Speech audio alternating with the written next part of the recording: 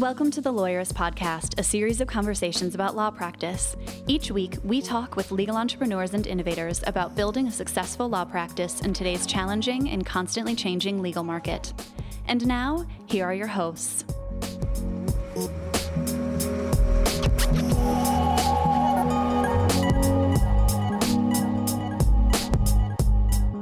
Hi, I'm Sam Glover. And whoa, that was a different Did that sound tone. different? Yeah.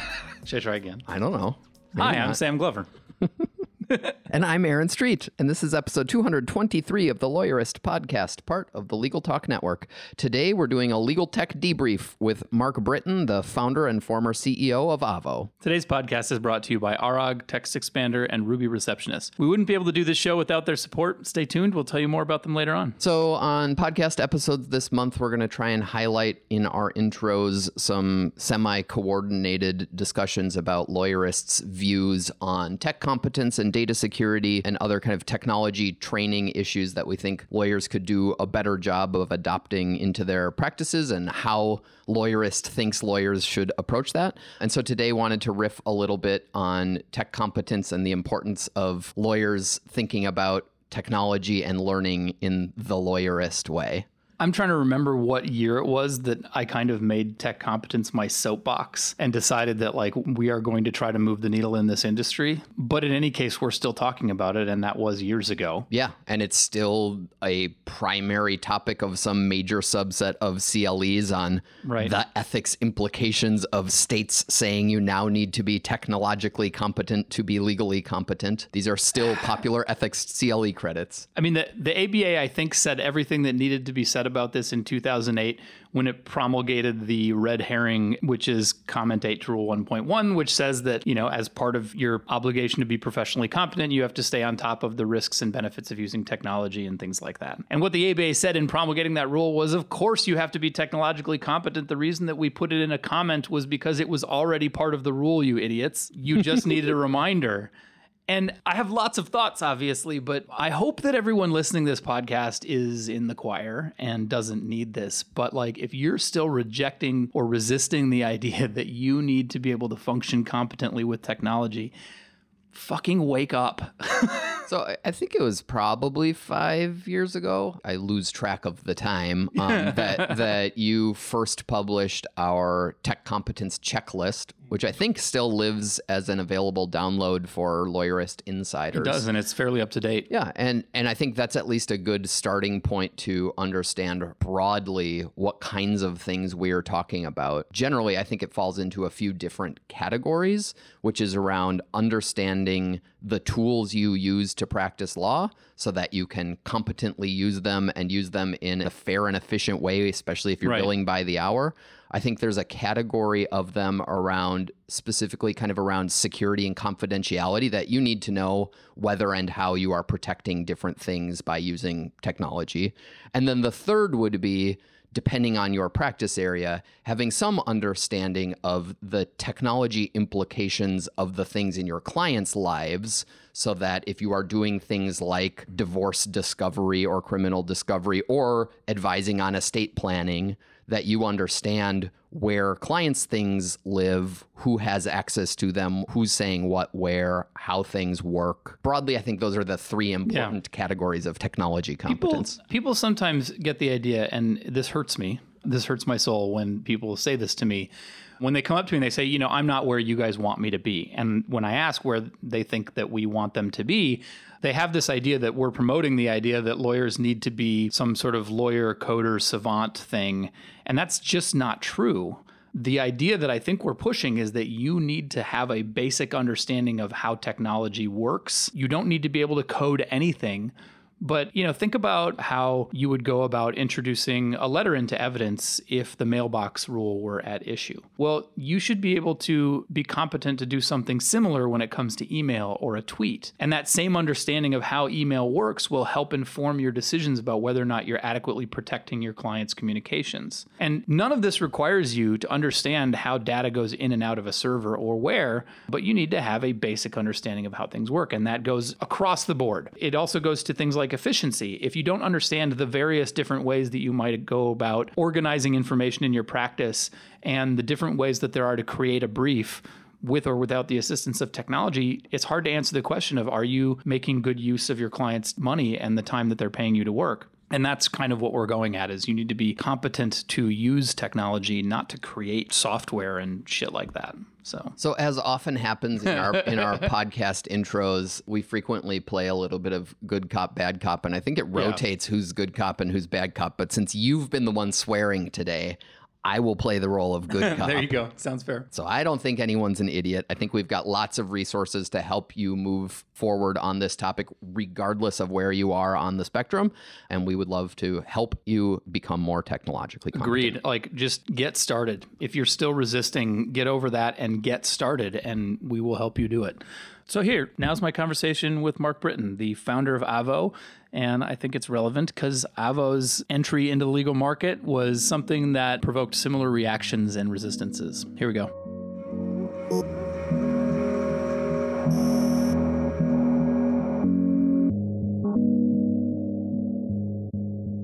I'm Mark Britton. I am the former CEO and I guess always founder of Avo.com.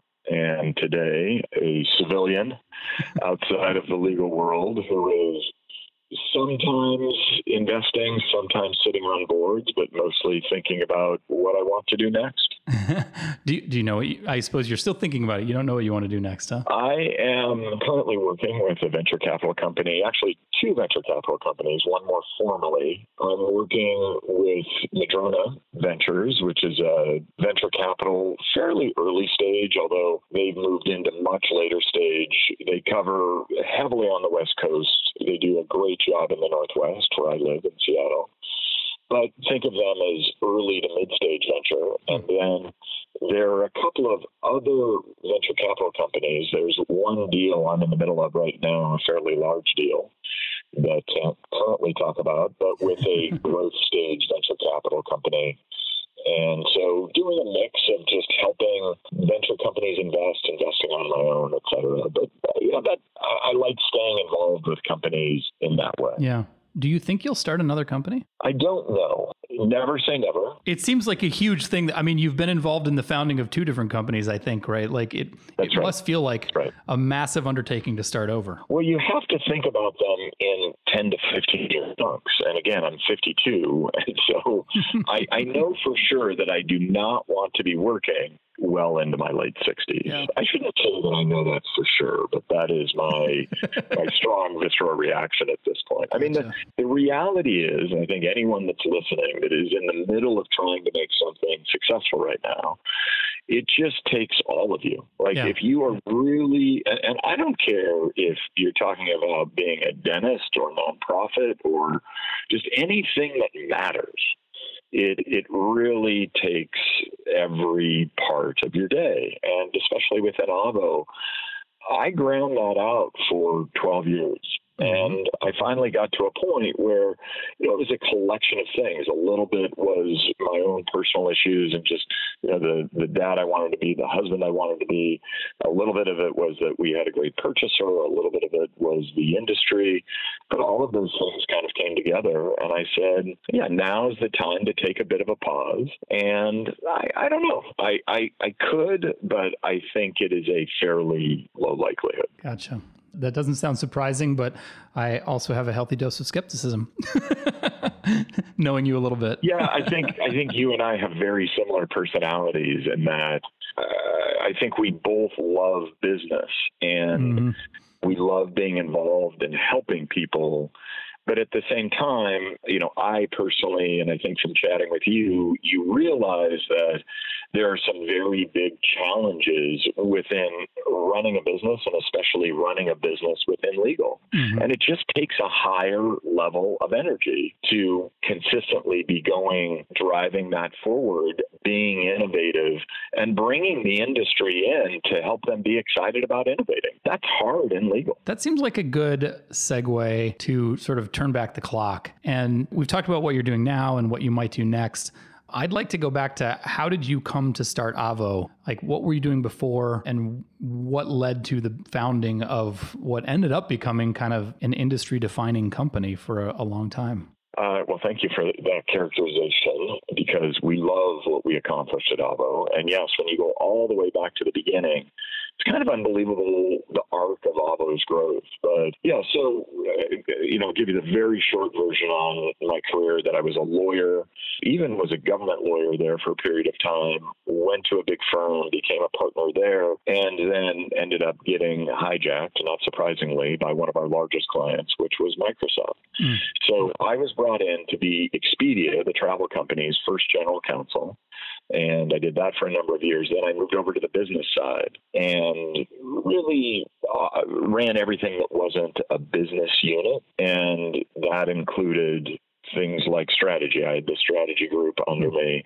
And one of the things that I loved about running the strategy group was that we were, at that time, this was just the beginning of the birth of the social web, right? Web 2.0, where rather than having these very linear e-commerce sites where you would attract a customer, take them down to the bottom of the funnel, and they would buy something like a trip or like a book or like a CD, you were starting to have people come together communally, and that would drive an advertising. And so I really, before I left Expedia, for example, one company we looked at very closely that I admittedly right up front didn't understand as well as I should have was TripAdvisor. I initially recommended that we not acquire TripAdvisor. We ultimately were in the process of that when I left. But, I was able to get a really great glimpse of this groundswell around the social web. And this is going back to, what was that, 2004.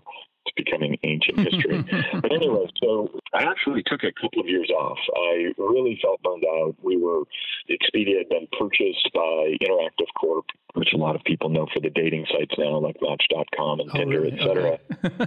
But, they pivoted from television, USA Networks, et cetera, into really aggressively went into the web, and have done an amazing job, or at least the public markets think they've done an amazing job. But no, they're a super bright group of people.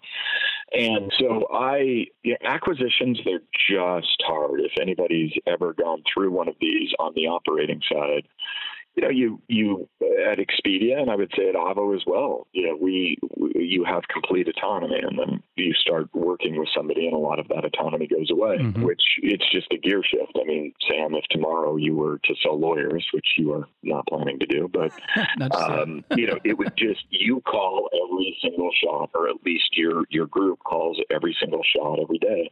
And having someone call that shot from New York or LA or someplace else, it's just a gear shift. Yeah. So anyway, to keep a long story short, with that acquisition, I ended up taking 2 years off, or it was just about 2 years, and I taught for a period of that. But that's, the birth of Avo is so simple in that I started thinking about what I would do next as I was coming out of teaching.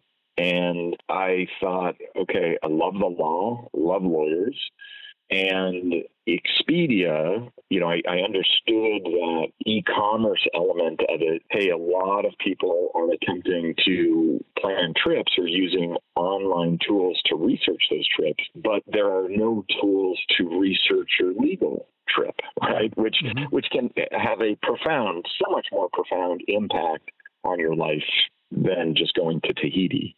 Right. And handling your divorce poorly can impact your whole life in a way that a missed flight cannot, or a bad hotel room at Tahiti. Right. But anyway, I just started thinking about that. And then, I've told this story a number of times, but having friends contact me, and I was teaching in Italy. And having people contact me about legal issues, I'm thinking, there is no way that I'm the best resource for these people. Why aren't there online tools? Right. So I married Expedia with the legal profession, and then started to sprinkle on that crowdsourcing, that social web concept. And those three things coming together, that's the birth of Avo. And initially, though, the vision was larger than legal, right? Because there was doctors and dentists were at least planned, and I think you had doctors for a while. And yeah, so how the original team for Avo was a collection of roughly 8 engineers. We could say 11, but I mean that really core group that we hired in the spring of 2005. They were all Expedia cronies who came, and they left Expedia to follow the dream. Yeah. And the dream that I was able to get them in the door with was this idea that we would be Yelp for the white collar profession. So Yelp was just getting going at that time. And so it was so novel, this idea that for small businesses, you could have a community of people that would come together and talk about those businesses, share their knowledge, share the wisdom of the masses. And through the broader that community was, you would get a lot of efficiency in the opinion. So you might have a lot of people talking, but then the beauty of the platform, the beauty of the company, of the medium that everyone was talking through or sharing their ideas through, was that there would be some curating element that would help bring the conversation together, so that if you were reviewing or trying to understand about a restaurant or a laundromat or whatever it might be, you could fairly quickly understand whether that had a strong reputation in the community. I mean, the way Avvo hit everyone's radar, though, was by all of a sudden Avvo started publishing state after state lists of all of the lawyers and scraping all of the lawyers, databases from bar associations, whatever, and then offering to let people claim their profiles. And I feel like that was like shocking, it felt like, to people. I don't think anybody realized that that was even a thing that anyone was capable of doing at the time. Yeah, I mean, so much of what we did at Avvo seemed shocking to the legal profession, but was a yawner to the rest, to the more technological world. I mean, the whole world is indexed, right? And you just have to know where to find it. And that, by the way, is just accelerated. I mean, the orders of magnitude of change and the speed of that. I mean, I'll just say, for any lawyer listening, if you are uncomfortable with any part of your life being published on the web, you might as well just check out now, right? Because like your whole life is being indexed at the speed of light. Like the mapping that advertising companies have around your behavior today is just horrifying, right? Like, but I actually love it, because I do believe that people behave better when they believe that there's a consequence, when they believe that they're being watched. Yeah. And so that probably to certain people makes me a total communist or whatever it might be. But I just bring on the panopticon, right. But just free flow of information. And so, kind of with that ethos, we said, okay, there is way too much friction. There is way too much behind the doors stuff going on in legal. And as a consequence, the unfortunate circle that had developed in legal up until I feel that Avvo really hit the scene is that there was no transparency, none whatsoever. Whereas most other industries were dealing with quite a bit of transparency already, or their industry groups had forced a lot of transparency.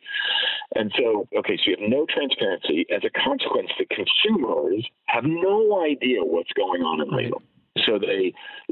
But I think lawyers have to acknowledge that they also don't know what's going on in anyone else's law offices, right? Like when somebody asks me for a referral, I can only make a confident referral to one or two people that I can think of, because I have tried a case with them, or I've worked with it. Like, it's not transparent internally either. Yeah, that's a great example. And that's part of, like, I remember at Expedia, we needed to hire a lawyer down in Louisiana due to some cruise issues we had with a cruise company getting sued and some slip and fall stuff on cruises. Trying to find that lawyer down there was like trying to find, the Rosetta Stone. I mean, I had to go through connections in DC, which got me down to Atlanta, I just slowly worked my way south, and it took like weeks. And I remember thinking, like, I'm a general counsel for a large public company. Like, it's got to be easier than that. Yep. But, so you think about the average consumer.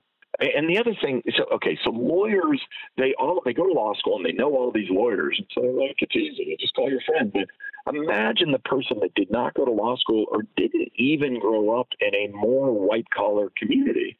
They are just, the degrees of separation from lawyers in the legal community, it's just vast. It's just a chasm for them. Yeah. Even today, sadly, even today. But just go back. We're talking about 15 years ago. So, the idea was, okay, there's no transparency. That is leading to consumers being totally lost. And when they're lost, they make inefficient decisions. And one of the greatest inefficient decisions that we saw was that most people were going without a lawyer, right? Which someone should never do. And in the end, I am a lawyer. I love the legal profession. Lawyers solve problems. They do amazing things. But the overall industry perception then and now is that lawyers don't do anything. All they do is... You were going to swear there. I was. And all they do is charge a lot of money. That is an overarching perception of the legal profession. I mean, just how many other professions have whole books written on jokes about them? Mm-hmm. And yet lawyers sit back and say, there's not a problem. Right. So our bet was that we needed to go after the legal profession first because it was one of the areas where there was so little transparency. Medical has similar issues, but not quite as bad.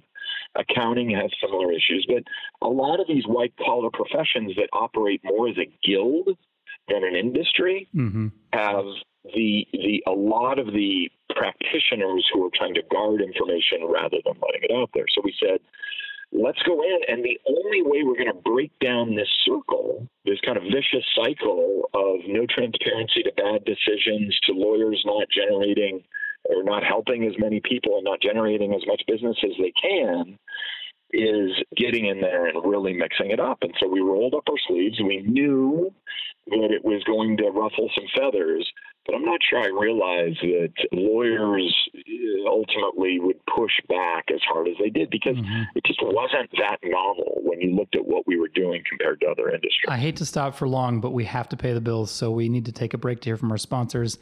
And when we come back, I want to kind of look back at what you were trying to accomplish and assess how well you think you did. We'll be back. With TextExpander, you don't have to waste time retyping things you've already worded perfectly. Instead, just use gathered snippets of information using simple keyboard shortcuts or custom abbreviations. You can capture the important pieces of your emails, directions, messages, and data as snippets so you never have to retype them again. From correcting your personal typos and defining industry terms to whole email templates, reusing your info has never been faster, and it works everywhere you type. TextExpander is available for Mac, Windows, iPhone, and iPad, and now Chrome too. Listeners can get 20% off their first year by visiting textexpander.com/podcast. How cool would it be to grow your practice in your chosen area of law without spending time or money on business development? Now you can with ARAG. ARAG is a leader in legal insurance, and it works a lot like medical insurance. When you become a provider on the ARAG network, you consult with and represent clients for various legal issues, from writing a will to dealing with bankruptcy or divorce. ARAG does the rest, seriously. They'll connect you with new clients, they'll pay you directly, they'll even collect client feedback and share it with you so you can keep growing your business. Visit araglegal.com/lawyerist, that's ARAG legal.com/lawyerist, to join the network for no fee and start growing your practice. And it is all about the growth. In fact, more than 90% of ARAG members say they are more likely to consult with an attorney when something goes up than if they didn't have legal insurance. Check it out at araglegal.com/lawyerist. That's ARAG legal.com/lawyerist. Support for today's episode comes from Ruby Receptionist, helping legal professionals like you deliver legendary service and grow your practice with live receptionist and chat services. At a fraction of the cost of a full-time hire, Ruby's live US-based team greets your clients personally when they call or visit your website.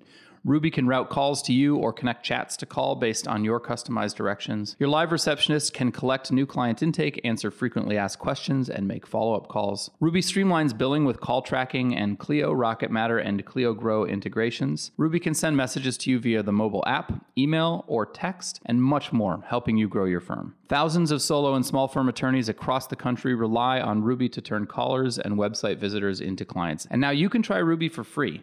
Call 844-715-7829 today or visit callruby.com/lawyeristpodcast to get started with your 14-day free trial. That's 844-715-7829 or callruby.com/lawyeristpodcast. Okay, we're back. So Mark, before the break, we were talking about the original vision and the way you went about solving the problem of helping consumers find lawyers. I've poked fun at Avvo over the years because I think there's some inherent funniness to trying to rate lawyers. And I think the way lawyers have reacted to it has been also hilarious. But fundamentally, I think I've been consistent in saying as you have, that, look, it's almost impossible to refer somebody to another lawyer with confidence. It's even harder if you're a consumer to find a lawyer. And at least Avo's trying. And yeah, client ratings may not be perfect, but it's better than nothing. I'm wondering how you think about that. Like, did Avo succeed at what it was trying to do? Was it better than nothing? Like, on a scale of 0 to 10, how close do you think you came to achieving that original vision? I don't know. The last question was really interesting. Let me come back to that on Sure. the scale. But I will say that I don't. So one thing about a startup is that your mission consistently evolves. I'm very proud that there was a core mission that we stayed true to, and that was serving the consumer and ultimately serving the legal profession through serving the consumer. Mm-hmm. But how we did that evolved over time. So yes, it started as more of a directory, and then with the Avo rating, and then we brought in the communal element to the Q&A and the legal guides. Where I really feel like we did not succeed at the level we could and should have was with our fixed price, fixed fee legal services, which was called Avo Legal Services. Yeah, which was fairly late in the game, really. Yes, but that's where, when you say, did you succeed, it was the next chapter that was so necessary for both consumers and lawyers. And it kind of got interrupted by the acquisition, right? Yeah. I mean, it first was interrupted by regulators and the bar. Right. And I shouldn't even say the bar associations themselves. It's more of one thing that's really tough about dealing with bars is that I call it a lowest common denominator approach, where, the angriest lawyer can go into a bar and tell the bar ED and the bar leadership that they're going to sue them and just go crazy, and that will slow things down. And that is a great way. And then that person or the friend of that person sends in a letter for a non-binding advisory opinion. And the bar has no upside by going head to head with that lawyer, right? Like, because he or she is so angry or so frightened. And so they just issue this non-binding advisory opinion, which it just puts everything on pause. And that's a lot of what we dealt with Avo Legal Services. And I watch a lot of other innovative products. It's just a way to say, okay, we're going to pump this down the road, while the consumer just sits there and says, like, I need help. But anyway, don't get me on that. Well, no, you're right, though. Our profession is really good at pointing out problems. It hasn't been historically great at providing solutions to anything other than the legal issues that clients bring to their lawyers. So. Right. And it makes sense, because that's what lawyers, there's a speech I give that talks about lawyers are issue spotters, right? And if they were great opportunity spotters, they probably wouldn't have become lawyers. Now, it's not entirely fair, because I know a whole subset of lawyers. They tend to be more in the consumer-related areas, like personal injury, a lot of criminal stuff, especially DUI and traffic tickets, a lot of family stuff, et cetera, where they're out there interacting. They need to be entrepreneurial and bringing in a consumer client. There are a lot of entrepreneurial lawyers that I just love spending time with, but even they will see how stifled they are, because a lot of times the bar, and especially their competitors who are less entrepreneurial, will freeze them through these advisory opinions. But anyway, so going back to Avo, I will say that, that will be one of my great regrets, that we didn't succeed in that, both for consumers and lawyers. But if we go, like the things that we accomplished well, or that we succeeded in, were moving the legal profession forward, a full function change into understanding how they can interact better with that end user being the legal consumer, right? Like, what are the ways that we can actually have a presence on the web that is something better than a static website, where I can interact with people through Q&A, through the legal guides, through instant messaging, et cetera, and be available, be a real person. I think we really moved the profession forward in that way. I would say where we possibly, so I talked about legal services, making the purchasing of those legal services simple, just didn't get there. And then you touched on the rating. I think the rating's worth revisiting, because it's a constant question of, like, can you rate the qualitative elements of life?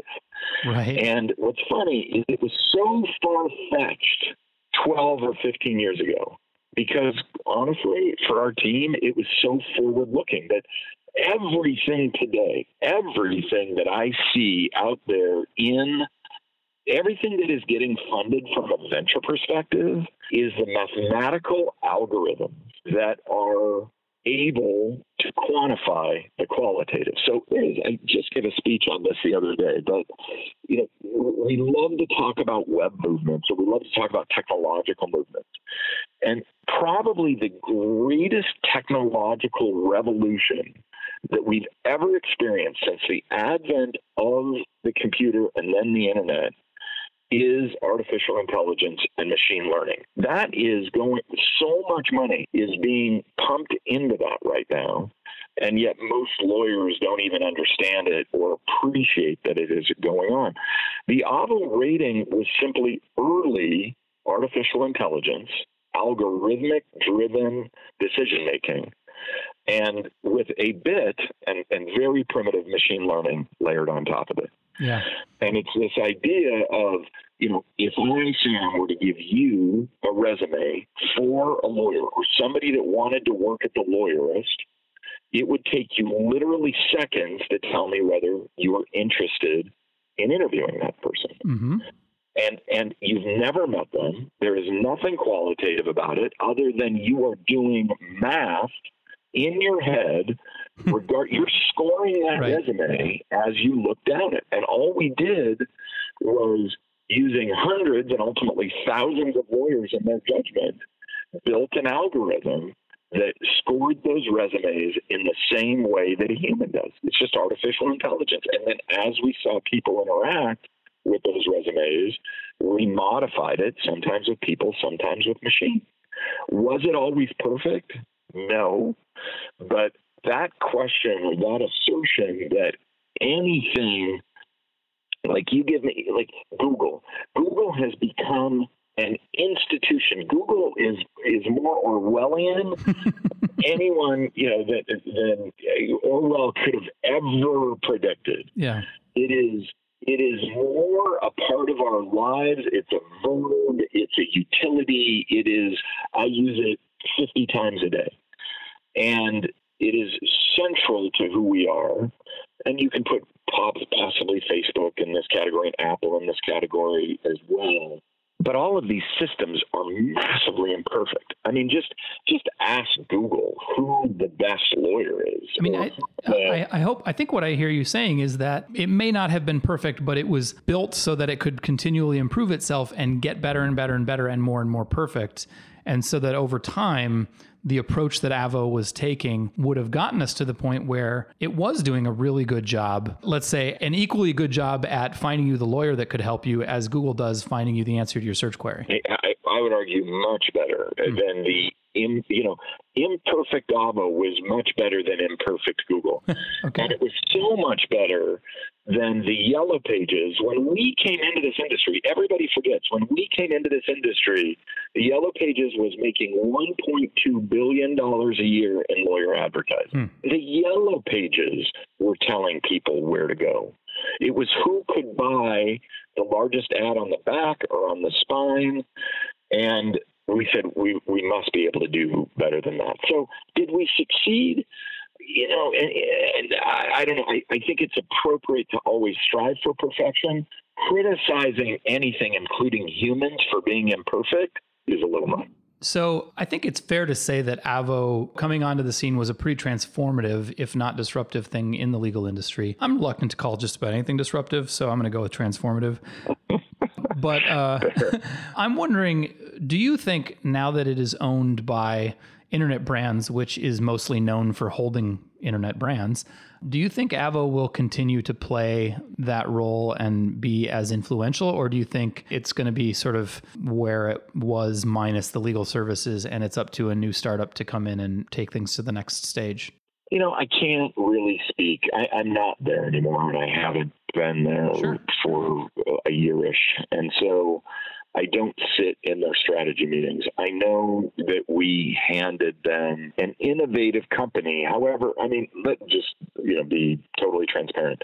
When you sell a company, and we sold, Internet Brands is an arm of KKR, the large private equity firm. And when you're selling to private equity, they are going to run a business in a very financial way, right? While I think they understand that innovation is important, it is primarily important that you hit their numbers and fit within the financial model, right? Mm-hmm. There's a lot of structure, and hitting your goals is absolutely critical. And so gambling on the future seems like a harder proposition in that scenario. It's just harder, right? Exactly. And so we handed them a very profitable, well-run business that gave them the option to run it financially, but also operate it in an innovative way. Now, I just the other day stumbled into I really don't remember, it wasn't a legal search, but somehow stumbled into something. Oh, no, it was related to a traffic ticket of mine. It was actually a traffic ticket of my wife. Nice. But I ran into lawyers.com and has added a pretty robust Q&A, and I didn't have time to go and look whether it was simply replicated from Avvo but the Q&A had more content and looked farther along than anything I'd ever seen within lawyers.com. Mm-hmm. So yeah, I think within the universe of sites, I think that they're still building out features. If it's at the velocity or at the kind of disruptive nature that I would hope for, I don't know, but I do know that running that business to drive the financial soundness of it felt like their priority a year ago. That's very diplomatic. What? Well, so that helps. It isn't I'm not saying it's inaccurate, but it's very diplomatic. Okay, so let's say because I don't think Avvo solved the problem of lawyer ratings like forever and ever and amen. I still think that problem of how do I find a lawyer remains a large one. And I'm wondering, like, how would you advise the next company who wants to try and solve that? Yeah, I think it's going to need to be somebody who's young and naive because you need to hop in and just not realize how slowly the bars are going to work, et cetera. But I do believe that. So as you look across other industries, the mathematical models, the processes that are becoming automated become more sophisticated, more kind of available, tangible. I mean, the understanding how to modularly build decision-making sets that can stack upon each other to drive what appear to be really complex decision-making. Mm-hmm. That is just, you just can't imagine how fast that area is moving.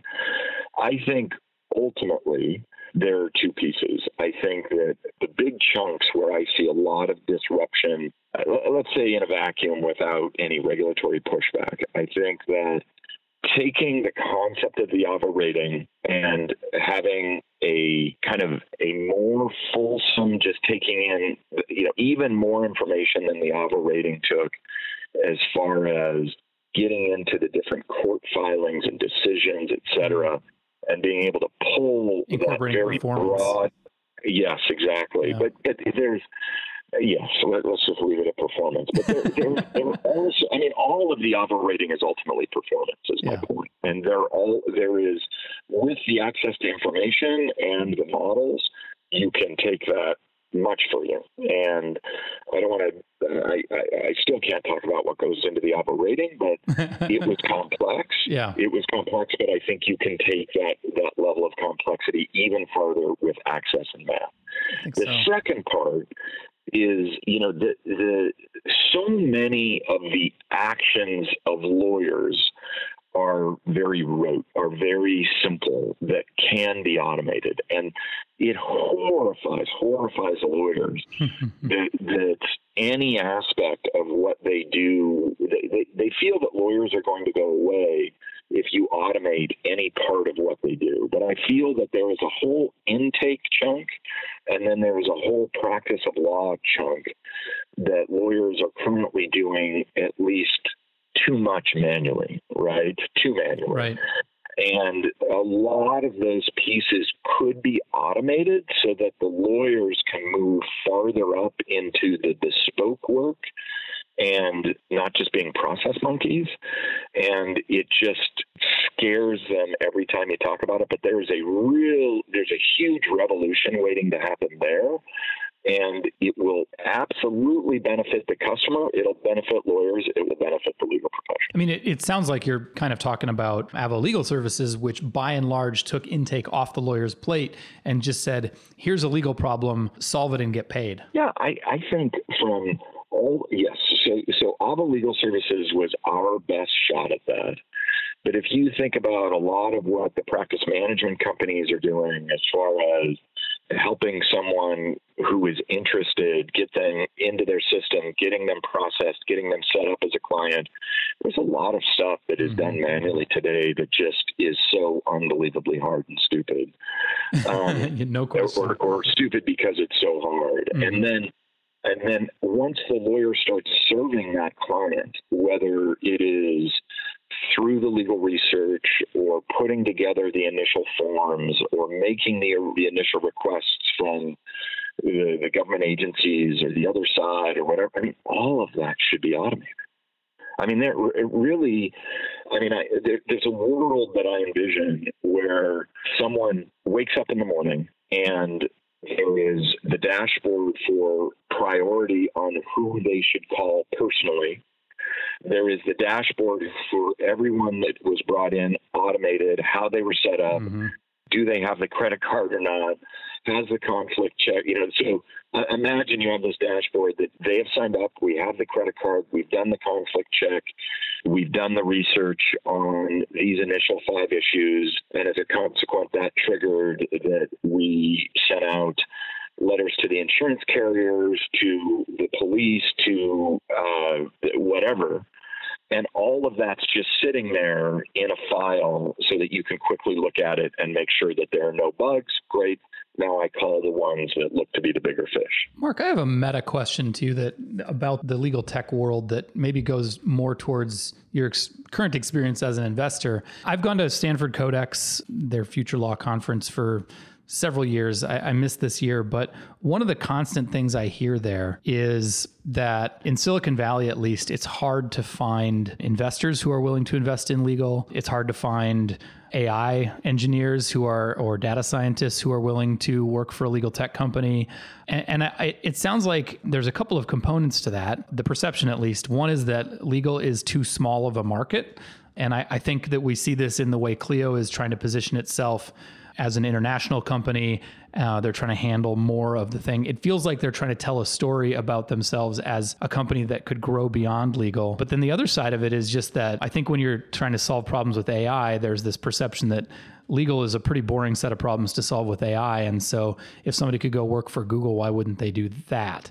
And that's just kind of my perception of the perceptions that I think I'm hearing at Stanford Codex. And I'm wondering, from where you sit, is there enough money in legal that it's going to get the kind of attention it needs to solve these problems? Which, like, if Avvo were to continue going down the route of more and more data and having machine learning plugged into it, it would have needed to be able to attract some pretty impressive talent to do that. Yes. I mean, okay, first of all, it's a huge market, especially if... I mean, I'm talking to somebody who sold a very valuable company from the legal tech space. And that was just on the advertising side, right? I mean, legal tech ultimately is taking a percentage of the flow of dollars that go through the legal industry. And even though the pricing may not be set up as a percentage, listen, anybody that runs a P&L for a law firm is willing to spend X% on overhead, right? So the question is, whether you're LexisNexis or Thomson or Clio or whatever it might be, you are trying to price your products in a way that you capture a percentage of the percentage.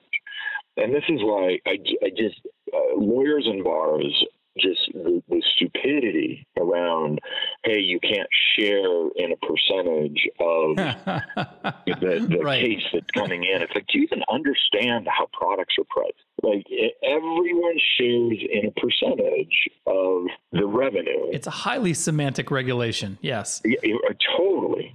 So when you look at somewhere between hundreds of billions of, even maybe argue $1 trillion that flow through the legal industry. There is just, legal is a part of everything practicing in the United States. And the idea that someone cannot build killer applications to capture a part of that is just short-sighted. Gotcha. Now let me walk that back. Okay.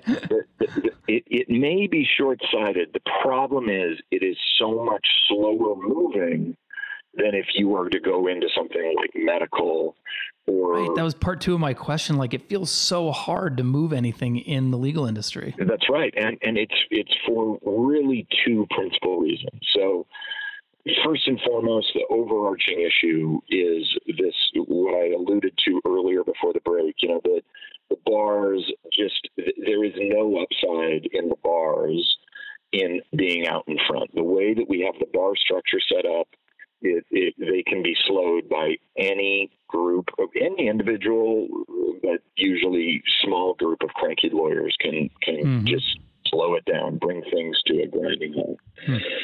The second is, even if someone is highly passionate about the legal profession, highly technical, let's imagine you have the most technical machine learning specialist who loves the law. If they're not a lawyer and set the thing up as a law firm, then it is very hard for them to get paid for their work. And so this, the way that the broader legal profession has set itself up is that there is one mode of operating business, and that is a law firm by lawyers. And if it doesn't fit within that box, then it's evil, and it's going to hurt, well, they say consumers, but what they mean is lawyers, and therefore it should not be. And I can't tell you how much I disagree with that, because it is keeping the brightest minds out of the profession that would innovate in a way and at a rate that, yes, lawyers might lose some level of control, but their industry would be so much healthier. I'm hearing some frustration in your voice, Mark. Yeah, it's real, but it's real. I mean, you've heard me speak. I don't think anyone that's heard me speak would be shocked by this. I mean, I think I am massively frustrated with the industry because, A, I love it, and I believe in what it does, and yet I feel it is fundamentally unhealthy.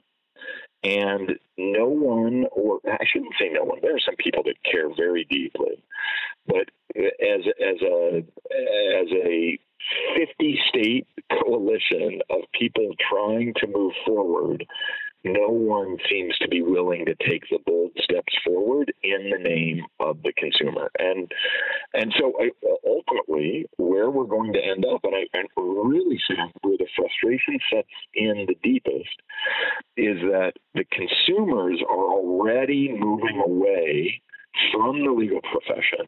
And they'll continue to do that to the point where I think it's only when the legal profession starts tipping over will people be ready to move. When I say tipping over, like working around the legal profession, operating outside of the legal profession for both like dispute resolution, contract preparation, the do it yourself, or at least do it without a lawyer movement will just continue to grow. I'm glad you put that there. And I know we're going to have to wrap up here. And I think that's a pretty good place to leave it, which is like, if lawyers don't solve the problems with the legal profession, then the rest of the world will move on and stop worrying about lawyers. And the perception that, there are absolutely problems that will always need to get solved through the legal industry, but that doesn't mean they will need to get solved with lawyers. And that might be a really, really small percentage of the problems that remain. And I don't think our profession has really stopped to stare that possibility in the face just yet. I think that's well put. Thank you so much for being with us, Mark. I guess congrats on selling Avo and spending more time with your family and trying to figure out what to do next. And thanks to the Lawyerist. You and I have chatted about it before, but we've been together at the earliest stages of our companies, and just to see what the Lawyerist has been able to do and the community that it's brought together, it's pretty impressive. Thanks, Mark.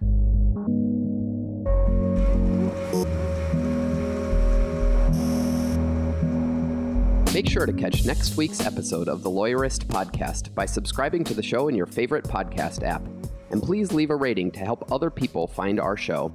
You can find the notes for today's episode on lawyerist.com/podcast. The Lawyerist podcast is produced with help from Lindsay Calhoun and edited by Paul Fisher.